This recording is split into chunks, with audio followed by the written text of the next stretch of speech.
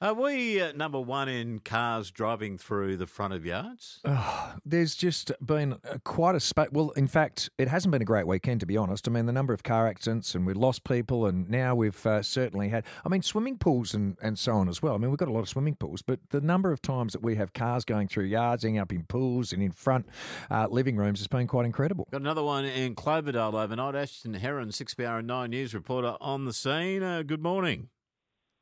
Good morning. Yeah, we do have another one. It seems like we go to incidents like this all too often. This one's a little different though. So at the intersection of Fulham and Fisher in Cloverdale, a car failed to give way. So another car in response swerved out of the way and at speed hopped a curb and kind of crashed through what seems like two fences.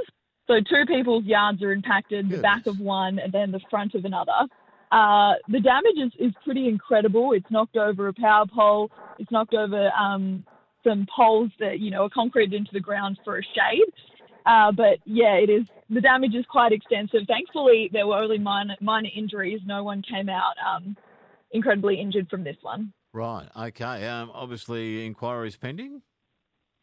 Yeah, police are still looking into what exactly happened. We spoke to one neighbour who said that the initial driver who failed to give way actually left. We'll be asking police about that. But as for the owner of the house that has the most damage, he says he does have insurance, so now he's just waiting to put in those claims. Right, just looking at some photos that have been sent through. Quite remarkable, really. Geez, I don't know, people just drive off. You can't do that kind of stuff. Ashton, good on you. We'll see you report on 9 News across the day.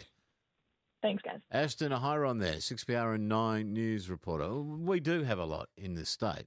I don't know why.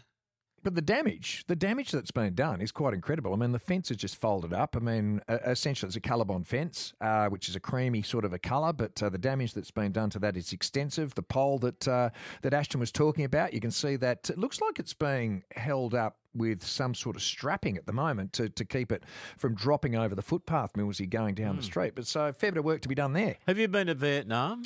No, I haven't, but we have spoken to one of our colleagues who's just returned, and she said it was absolutely outstanding. And one of the things that I want to do when I go there, we were planning a trip to go before COVID, and then COVID hit and we obviously had to abort the plans, but I want to go, and I want to go and do a cooking class there. Right. Well, there's a show that I saw last year. It's coming back. It's called Rolling Thunder Vietnam. It's a show that I think all of us should actually go and see, but it's also buried amongst a heap of great music that was part of that era. We'll share that with you in a moment. Millsy and Carl, 6PR Breakfast at 17.